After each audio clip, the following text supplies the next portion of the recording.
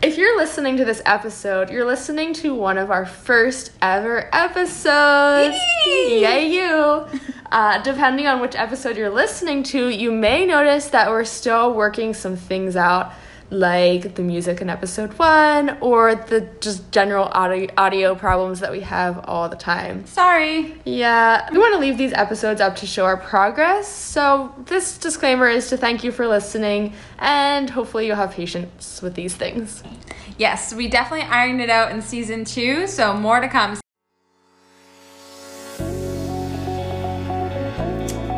2, 1. Welcome to our Dogcast. I'm Sarah. And I'm Laurel, and this is What is Dog? Is it the question or the answer? Sarah, I have a lot of surprises for you today. Oh, what are they? A big one is that I reached out to Northeast Animal Shelter for potential partnership. Wait, you what? Yep, What? I did. And I want to get a partnership with them so that we feature one of their, and this was totally your idea. I totally stole it. No, this is so great. I didn't execute it. So. To feature, well, I wanted to surprise you with it because I knew that you really wanted to do this. Yeah. And feature one of their adoptable dogs each week.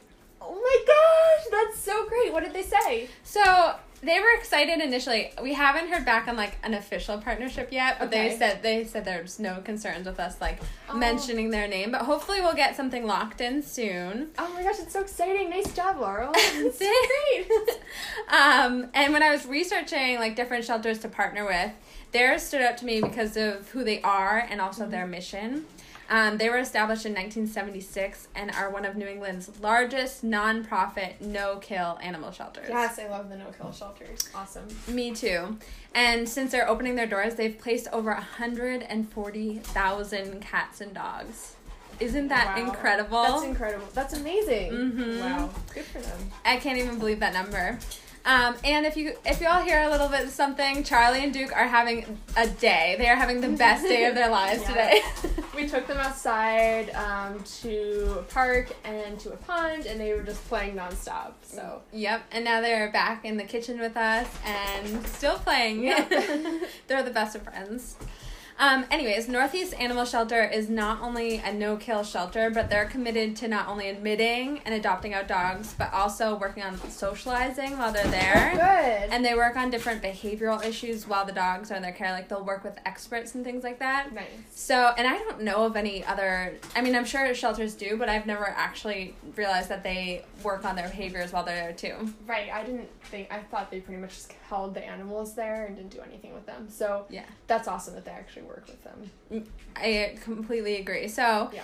today I went on to look at like which dogs that could be adopted, and I decided to feature a dog named Sheila. Oh my gosh, she's so cute. For our listeners, she looks like some kind of hound mix, I'm guessing. Yeah, Okay, go ahead, you tell us.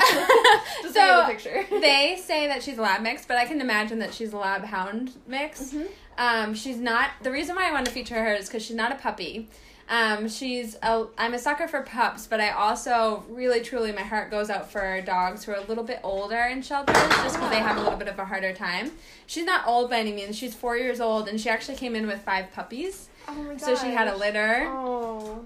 And she's a female lab mix, and she says she's like an amazing mom, and from what I can tell, all of her puppies have been adopted out, but she's still there. No, somebody please adopt her. Yeah. Oh my gosh. She looks so sad in this picture, just like waiting for home, and we'll definitely post a picture of her. Yes, absolutely. I hope somebody adopts her. 'Cause She's so cute.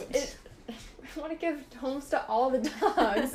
Me too. Can we just have like a farm of like adoptable Yes, dogs? please. I think that's hoarding. So if you're interested or know someone that might be, please contact Northeast Animal Shelter. They're in Salem, Massachusetts, and they're open 7 days per week. And they got back to me. I only reached out to them this morning, so don't give me too much credit.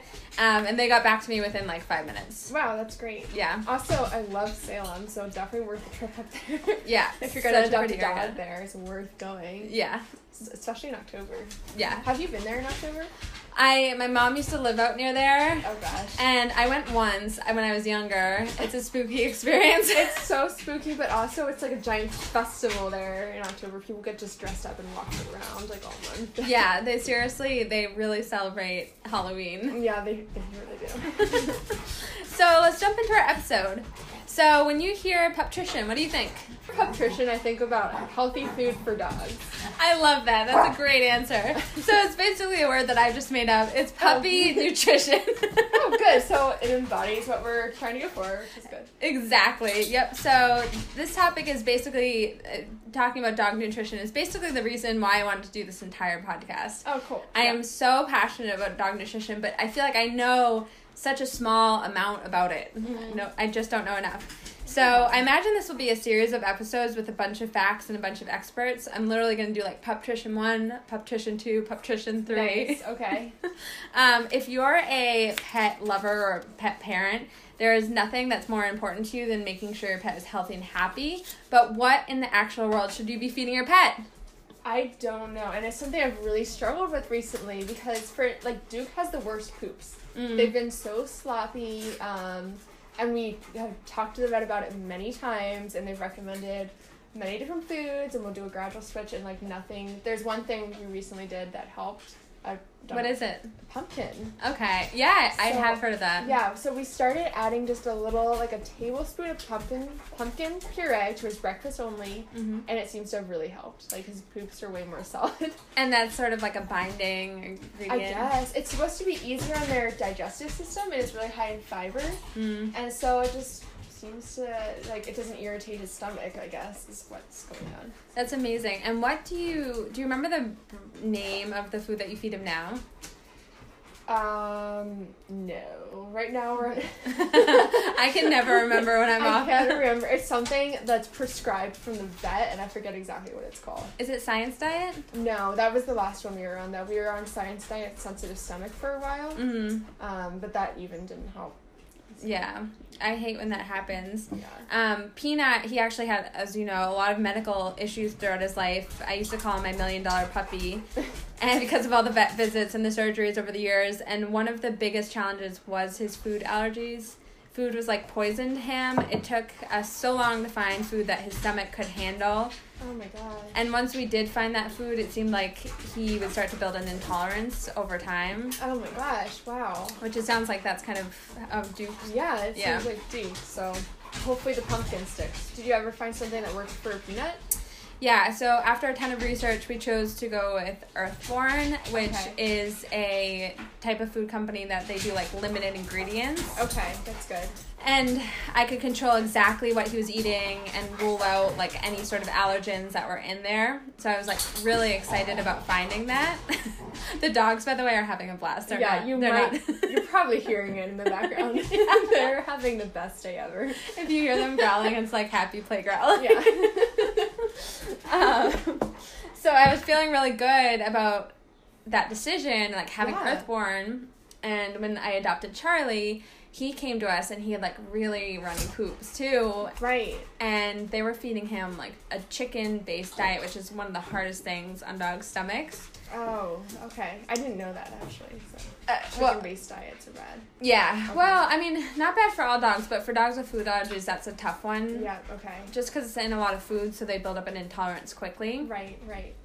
And when I first got him, they're like, no, he doesn't have any food allergies, but his poops never solid. I'm like, well, then I think he has food allergies. Right.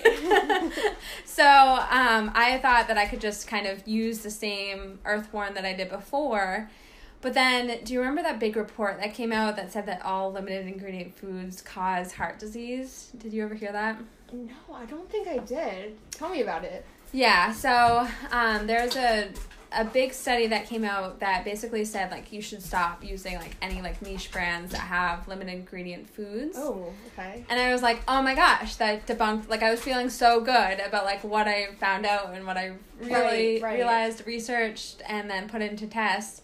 And I was so bummed out. And it was a big study that I don't have it with me today, but that will have to be a Puptrition 2 or 3. Mm-hmm. And it was, I'm pretty sure it was done by a big commercial brand. Mm-hmm. So that's another one of the reasons I want to dig into what are the actual results of this? I want to put out a study and find out is heart disease really related to limiting ingredient diets?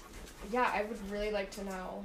Did you see that thing? It was a dog food company that a couple years ago, it turned out their ingredients that they were reporting weren't even the actual ingredients in the food. It was that blue buffalo, that was it. It's supposed to be like really good, like real ingredients, and somebody did a like study and they analyzed what was actually in the food, and it was a ton of fillers. And so there was a whole lawsuit and stuff. So I'll have to find it, look it up for next nutrition one. But I guess they've turned it around now, but I still don't buy their food because I'm still worried like that they're lying about what's in there. Right. That's so unethical. I can't believe that they would do something like that. Yeah. Shame. Shame on you. So, since this is going to be a series of episodes, I thought the first one that we'd start at, like, the very beginning, and we talk about the history of pet food. Like, where does it start? Time for a little history class. This really is going to be, like, a serious history class. When I hear the word history, I kind of get bored and want to check out just the word. But the thing is, history is actually really interesting if told the right way. Like, as a story. Yeah. If it's just a bunch of names and dates, it's like snooze fest, though. So. It's so true. So we'll try to make this a story. We'll try to make this as interesting as possible. No pressure, Sarah. So I looked at a few different articles to really understand, like, the history of, like, where dog food came from. Yeah. And this is what I actually think is going to make it interesting. I chose to focus on 2 feuding articles. Feuding? Oh, okay. I chose to focus on the history of pet food, and that's from the Pet Food Institute. What's the Pet Food Institute? So when you hear that, it sounds really legitimate, right? Like, there's an institution that's based off of pet food. Okay. So, here's the thing. PFI is what they call it, Pet Food Institute. It's really interesting. They've been around since 1958, and they call themselves the voice of the pet food industry. Ooh.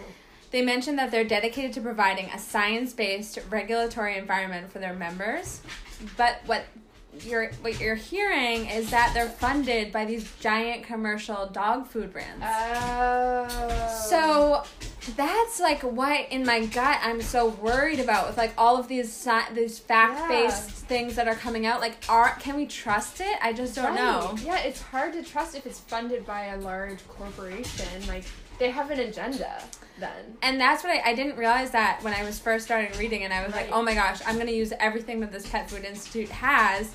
But then I found this other article by the Farmer's Dog, and they suggest that the Pet Food Institute may not be as legitimate as one would think. Right. So what's the Farmer's Dog? They're really interested in feeding more natural foods to dogs, so like more of like cooking your meals for your dog and things like that, and giving them like real chicken and like real rice and things like that. Do we know if they have an agenda too? It's very possible. Okay. I have to check to see if they're selling anything because I do not know that. I'm starting to feel like the dog food industry is really shady. Mm-hmm. This is why I wanted to start the podcast. We're gonna get to the bottom of this. Okay. We have to. So from the Farmer's Dog, I pulled from their article, which is the history of commercial pet food, a great American marketing story. Oh. So, the Pet Food Institute. This is where it starts out with. Tells us that research suggests that dogs were domesticated about 16,000 years ago, and possibly were keeping company with humans for more than 30,000 years. Oh, they've been our friends for so long. So long. Oh. By 2000 BCE, I don't even know what that is. So BCE? Before. So I think they changed. It used to BC used to stand for before Christ. Mm-hmm.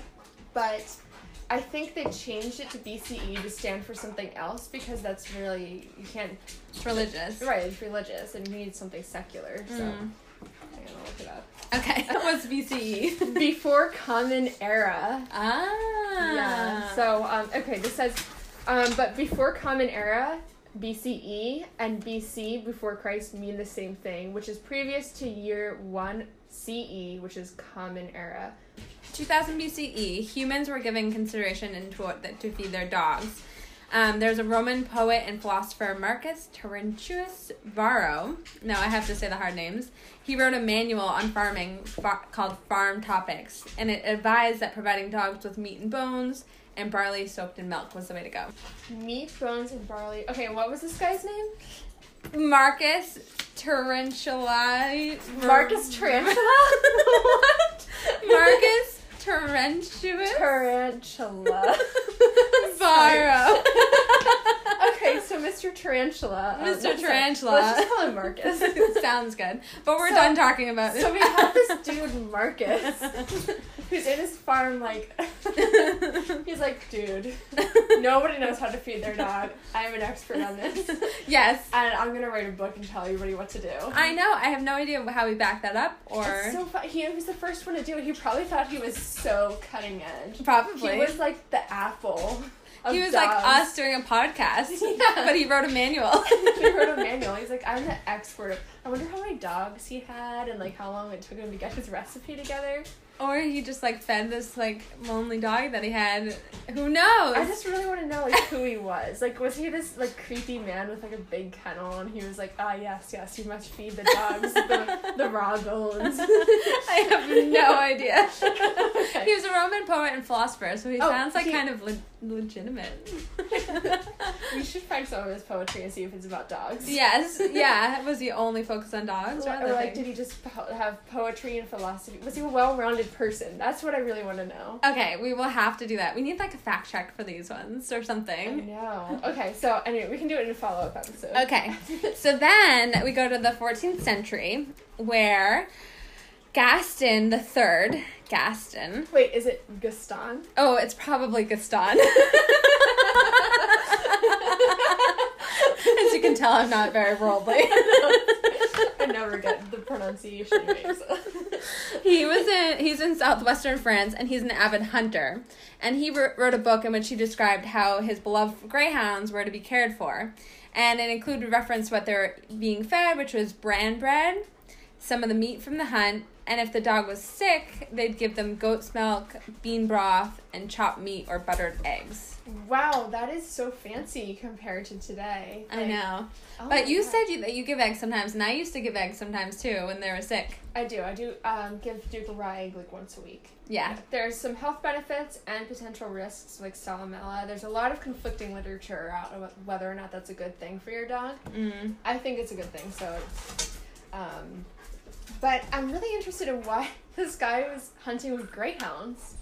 Well, Were they used to be hunting dogs? Yeah, I think that's what greyhounds were Oh. used for a lot of Okay. times because they're so fast. I guess that makes sense. I think of like hound dogs for hunting Yeah. or like a retriever. I guess it's greyhound. Yeah, that's true. I just when I think greyhound, I think like it's racing. Yeah, it's you know, true. which I am against. Which was so terrible. Yeah. So then in common households during the Middle Ages and through the mid-19th centuries, there was little consideration being given to feeding dogs, as the dog's diet was whatever the owners were eating, whatever the owners could spare, such as knuckles of bone, which I don't even know means, cabbage, potatoes, onions, and crusts of bread. I thought onions are bad for dogs. Apparently they used to do it. Okay. And in the mid-1800s, a dog's or cat's diet might have been more slightly varied in cities where it was common for people to purchase horse meat for their pets, No. as walking horses would die in the city streets. Oh, that's depressing. Yeah. I'm actually glad we didn't live back then. Oh my gosh, we would have gone nuts, Sarah. I know. I think we probably would have like ran through the streets on our horses, like going and like letting all the horses loose. We'd be horse bandits. Yeah. With the Industrial Revolution and the rise of the middle class in the 19th century, families with disposable income began to keep domesticated dogs and cats as companion animals rather than just as working animals. Oh, wait, you said that all. You just went through a lot of history there. During the Industrial Revolution in when? The rise of the middle class in the 19th century. Oh, there's so much literature about that era. Industrial Revolution, as I remember from the history class that I half-assed, was when, like, all the factories started booming in America, and that's when, like, all the... Basically, like, that was your everyday man, like, that was their job. I was working in a factory, you know, and there was a lot of, like, that's when, like, I think the auto industry started becoming a big thing, and, you know, that was, like, everybody worked in factories. Yeah, I think they just started having, like, more of that disposable income, and they could spend a little bit more money on, like, food for their animals. Right, yeah. So, this businessman, his name is James Spratt, he decided to get some money off of this whole thing. So he introduced the first commercially prepared pet food in England in approximately 1860. After seeing dogs like being fed leftover biscuits from a ship, Spratt formulated the first dog biscuit, which is a mix of wheat meals, vegetables, beetroot, and beef blood. Spratt's business ventures were a success, meeting a new market demand and selling to English country gentlemen for sporting dogs. Oh, wow. So fancy with their dog biscuits. But here's where the two articles are starting to feud. So the Farmer's Dog tells that same story that the Pet Institute did, but they tell it a little bit differently. They do? Yes. What? Do tell. They mentioned that Spratt remained notoriously tight-lipped about his biscuits' specific meat stores throughout his lifetime. Oh, uh-oh. The biscuits were extremely expensive, with one 50-pound bag costing the equivalent of an entire day's work for a skilled craftsman. Okay, but 50 pounds is a lot of biscuits. It's true. That's a lot of dog. Well, no, So- this is dog. Oh, you're right. Like, he was saying that those biscuits were like the dog food, basically. So, okay, that's pretty much the same as today. Because if you made like $150 after taxes in a day's work, and you bought 50 pounds of dog food, like, I don't know, how much do you spend on 50 pounds of dog food? Maybe like $80 if it's like good dog food? Well, I buy Charlie, I think it's a 50-pound bag, and it's $35. Oh, okay. Well, yeah, then I guess the day's wages is But I also go through Chewy.com, which gives me like a major discount. Okay. Shout out to Chewy. Yeah, I love Chewy. Chewy's so wonderful. Yeah. Okay. Jumping around in time. So Spratt wisely targeted English gentlemen who could afford the higher price point. Right, that makes sense. So he was like a marketing king, basically, Yeah. in that time. Of course. Despite the high cost and the lack of transparency about his meat stores, Spratt billed the biscuits as dogs' primary food source. Oh, okay, so it was like their food. It wasn't a treat. I was thinking it was a treat. I think it probably started off as a treat, but then he may have repackaged it or Okay. something along those lines, and then it became their primary food source. Gotcha, okay. After launching the company's American operations in the 1870s, Spratt employed an aggressive advertising strategy. He started targeting health-conscious pet owners and dog show participants and bought the full front cover of the first American Kennel Club journal in January of 1889. Wow, what an industrious entrepreneur. In promoting his first product, he called upon a few old friends for testimonials, touting the benefits of his dog cakes, is what he's calling it. Dog Biscuits, cakes, oh food. My gosh. Well, that sounds yummy than like lumps. Yeah, so true. Lumps would be so bad for Here, anybody. have a lump. That sounds disgusting. Hi, are you having fun? Duke just came up to me and he has the biggest smile on his face. He loves playing with his friend Charlie. I Oh, know. Hi, Charlie. They've Do been you want so- to say hi too? Hi, Duke. Hello. It's Duke's getting to like you. That's so. Oh my gosh, Charlie, you're not careful. So Duke is very aloof, so it's really special when he warms up to people. I know. Charlie, it's not. He's a little much. Hi, Charlie, we're no. not right now. The American public was basically hooked and quickly traded the table scraps that they had been feeding for their dogs for his biscuits. Oh my gosh, they just go back and forth. Dog cakes, biscuits. I don't know what it was called. Yeah, they probably use both. Yeah. And maybe there are two different options. Do you want the biscuit or do you want the cake? Maybe. I would want the cake. But, I like the biscuits. yeah. Biscuit sounds really cute. It does. Spratt also notably pioneered the concept of animal life stages with appropriate foods for each individual stage. Does that sound familiar to you? Yes, it does. Oh my gosh, because you've got puppy food, regular dog food, and then senior food. I even do this for my horses. Like, Yeah. they're on a senior diet. Right. And it's interesting that the article from the Farmer's Dog calls that out because it's almost like they're suggesting that that's not necessary and that's all just marketing. Yeah. So we're going to have to dig into that further. I'm not sure yet. I want to point out something else about the marketing. Today's world, they market pet food commercials. They try to make the food look appealing to humans. They do this on the bags where the food looks super yummy.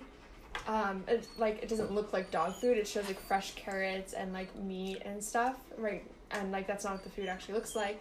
And same on dog food commercials. And then the flavors are again targeted towards humans. It'll be like turkey and gravy or something. And like that's not what the food actually tastes like. They're just trying to make it sound appealing to them. So the biscuits and cake is again very early stages of them trying to make something that sounds appealing to humans when it's not. It was actually like beef blood and beets and Yeah. so I mean, as a marketing professional myself, I am constantly trying to figure out what angle will most affect the outcome that I'm trying to get. Mm-hmm. So just being a marketer, I'm constantly very suspicious of what companies are trying to actually do and what they're actually offering. Yeah. It does make me sure. nervous because I just know how much things can be spun. Exactly. It's super shady, really. I know. But hopefully the company has the moral value or moral compass to, because I'll make sure in my marketing, like, I don't do anything that would be shady. So, Yeah. like, hopefully everyone's thinking along those lines. Right. A British public company took over Sprat's formula in production and began a U.S. operation in about 1890. Oh, okay. Additional companies began to develop their own recipes for biscuits and dry kibble using the current nutritional knowledge of that time period. Well, I wonder what the current nutritional knowledge was. Ooh, so I think next Puptrition episode, I want to get into, like, how you make dog food. Okay, yeah. So... That sounds like it's gonna be gross. It could be. We'll find out. This is when you started seeing, like, canned dog food. Okay. And this thing called the Ken L ration. Or ration. Ration. Like kennel ration, I Yeah, think. yeah. But it's like Ken L. Yeah. Was introduced in 1922. Its main ingredient was horse meat, which was considered an acceptable ingredient source at that time. Okay. Ugh. Yeah, no. Our understanding of and the relationship with horses has since evolved, and as they have become pets, thank God, there is no longer a market for horse meat. Yep, thank goodness. Thank goodness. Charlie just, like, got laid out. I think you did that on purpose. Yeah. So here's where the farmer's dog comes in. I love them because they're so spicy. So they're pretty mad that they were feeding horse meat at all. And they point out that the made of horse meat was carefully marked as lean red meat, and it was not called horse meat. Oh. So it was only Sneaky. So it was only disclosed in much smaller letters at the bottom of the packaging. The canned food was stamped with a seal of government approval and had a 90% share of the market. By 1941, canned food was so successful, and that was not that long ago, 1941. No, it really wasn't. That was in our grandparents' time. Yeah. There that was World War II. was it? Yeah. Probably. Yeah, it was. It was, like, towards the middle. It was World War II happened during that time. Perfect. I forget when. Okay, anyway, continue. By 1941, canned food was so successful that producers were breeding horses just for dog food. No. And slaughtering 50,000 of them per year. No. Ugh. That's so sad. It is really sad, especially because slaughtering, even today, is so unregulated and awful. I can't even imagine what it was like back then. I know. Oh. Dude. When tin and meat were rationed during World War II and pet food was classified as a non-essential, producers had to start getting creative, and the combination of these imposed rations and pushback from animal lovers who were furious about the number of horses being killed every year for dog food created an opportunity to produce a new disruptive product in the pet food industry. So the farmer's dog, obviously, they're starting to point out that, like, this was actually a problem. Mm-hmm. And then when I read the Pet Food Institute article, they were very careful to, like, they said horse really briefly, but it was just one sentence. And then they were quick to mention that, like, since then, things have very much changed. But the farmers, I'm glad that the farmer's dog really, like, brought to light, like, how bad it was. Yes, definitely. So then quickly, the Pet Food Institute, they start getting into an evolving understanding of pets and nutrition because I think they want to just, like, get away from, like, all of that bad history. And the desire for prepared dog food resulted from a combination of dogs being viewed as luxury items with a need to protect their owners' investments and the increasing availability of such food, which is dog biscuits, this is where dog bread, canned food, and then marketing really blew up. The science of veterinary nutrition emerged in the late 1800s, and our understanding of animal science and nutrition has continued to evolve throughout the 20th century. The first pet food specifically formulated for the unique nutritional needs of puppies was introduced in the early 1960s. Okay, yep, that makes sense. Yeah, because 1960s. dogs and cats were starting to become considered, like, part of the family. Right, yeah, makes sense. And then here's the farmer's dog again. In 1964, the Pet Food this is when they like actually call it the Pet Food Institute. Uh-oh. The Pet Food Institute, which is a group of pet food industry lobbyists, launched a series of ad campaigns to convince consumers that commercially prepared dog food was the only option to feed. The campaigns were hugely successful in convincing the American public that their dog's diet should be kibble-based, and were reminiscent of the early marketing strategies employed by James Spratt so many years before. Wow, okay. So I imagine that people were still like feeding some dogs like food from their house, things like that. Mm-hmm. But then there was this massive campaign to try to change everyone to just feeding like commercial brand foods. Wow, this is really amazing because you think about it today, people really only feed kibble. Yeah. You know, or canned dog food. Like, some people do the raw diet, and you're like, ooh, you're fancy. Right. You know, but that's it. So like, far and few in between. Yeah. And then the thing that makes me really nervous is like those smaller dog food brands were starting to really make a big splash in the industry. Right. With the limited ingredient and things like that. And then they were squashed by this study that came out that said, and really scared all owners. And like, I remember sitting in my vet's office when they're like, you cannot feed this to your dog. Like, it's going to cause heart disease. And I'm like, and I was so skeptical, and I was like, all right, like, what do you think I should feed? And I knew they were going to name a big brand, and I'm like, are you paid by that brand? And they said that they are paid by that brand to say it. So I'm not necessarily saying, and maybe we'll find out that, like, I'm super paranoid and, like, nothing's here, but I'm just, like, so skeptical. You know, when we took Duke, when he was a puppy, we took him to multiple different vets, and each vet would bring out some kind of sample of dog food and recommend it. And it really annoyed me because I just was sure that they were paid by the brand and trying to get us to just get on the food because they got a kickback from that. And same, even when we got Duke, the breeder was all about, like, how we had to put him on this special puppy vitamin in order to get a health certificate for him.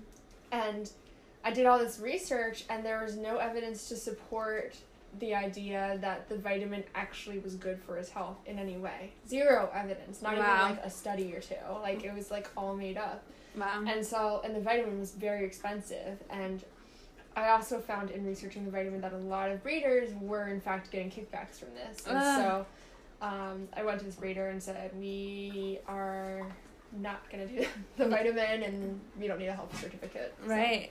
Yeah. Yeah, all that stuff just makes my skin crawl. Like, what is actually going on? I'd like to just know. I don't like being sold things that I shouldn't. And I started getting I used to completely trust them 100%. Yeah. But I started getting skeptical when I was getting these major, major bills for Peanut and how sick he was. And then I would go online and I'd find some holistic, like, way to get around, like, skin allergies. Like, just put some diluted Epsom salt and coconut oil on them. And it's the same as this really expensive, like, oil that you're putting on your dog that you got from the vet. Yeah.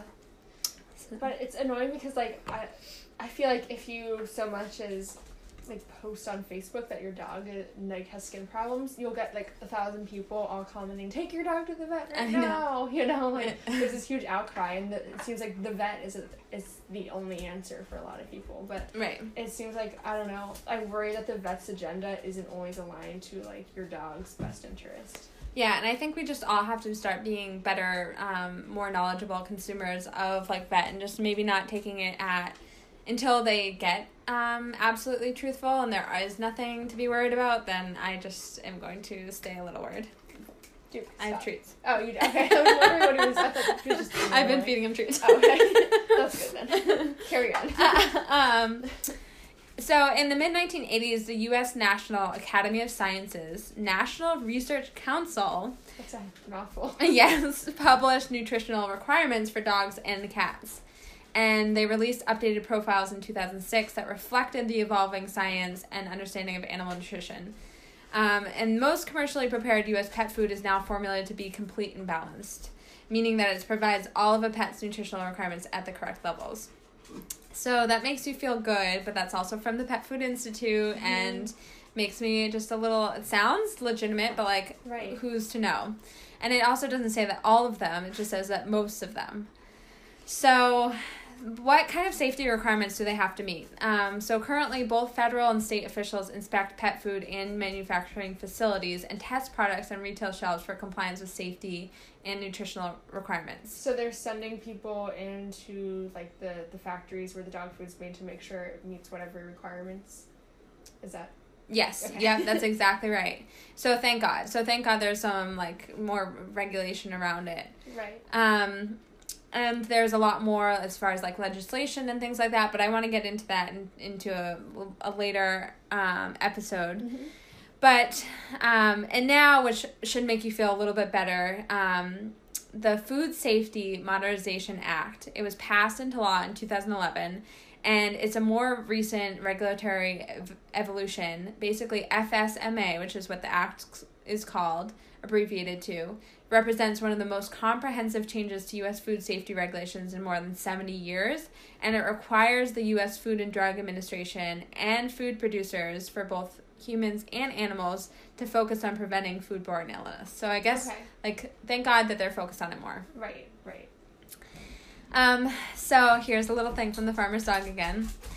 Much of the commercial pet food landscape has become increasingly unregulated, which is also like, what are these two articles saying? Right. And is marked by frequent recalls and health controversies. While humans have gone from eating real meat and vegetables as cavemen did to ingesting a highly processed diet of McDonald's, they name a bunch of really bad foods for you, like Twinkies. That's not... Who's eating that stuff? I don't eat McDonald's or Twinkies. Like, do you? No. So, like, that's a generalization. That's unfair. It definitely is. Anyway. Well, they're saying that we've made a return. Well, they are saying that was kind of like the more common in like the 50s and 60s, mm-hmm. and that recently we've made a return to real food in the past decade. Right. Which I guess that's true. Like me and you, like we know not to go to McDonald's. Right. But as we begin to educate ourselves about the key differences between highly processed food and the fresh, real stuff, as we have for us, they're saying that one can't help, and this is a direct quote, one can't help but marvel at how much closer we were to feeding our dogs the right way when they were simply eating fresh, human-grade food back in the 1800s. It's true. Yeah, I agree with that. So, it's kind of interesting. We got through all the history I have. Hopefully it wasn't too boring. Hopefully no one fell asleep. I found that to be really, really interesting. I was trying to think of a word. You know, they say to never use the word interesting. Why? Because everybody uses it when they don't have anything else to say. Oh. Like, oh, that's interesting. Yeah. You know? But sometimes I really don't have anything, like, I truly, it caught my interest. You know? I think it's okay to say interesting. So, now that you've heard all this, though, like, I'm more confused than ever. Like, we have two feuding articles, both seem legitimate. I don't want to make a ton of food for my dog as of right now, but I'm also worried about what I'm feeding him. I am too. I actually I added the pumpkin to Duke's diet, and I also added some fresh vegetables and beans to his diet, and so he's eating a blend right now. And I don't know. I'm really confused. I don't know which is better for him, because it's the diet he's supposed to be on is supposed to be the food Duke's on shouldn't need a supplement, but I'm worried that it's still not enough because he has like the runny poops and stuff like that, and like the feeding of the pumpkin and the other stuff seems to be really helping. So I really don't know what's right. I don't either. I'm still really confused, but luckily we have this forum to continue our research. Yep. Because today our pups are our family members, and we obviously care a lot about doing the right thing. Like I said, in the next Puptrition episode, I want to dive into how pet food is made. Sounds good. Learn a little bit more about that. I'm looking forward to it. There's so much to uncover. We have to table the discussion to future episodes, but I cannot wait to find out more. Awesome. So, email us, dogcasters@whatisdog.com. Awesome. And follow us on Instagram.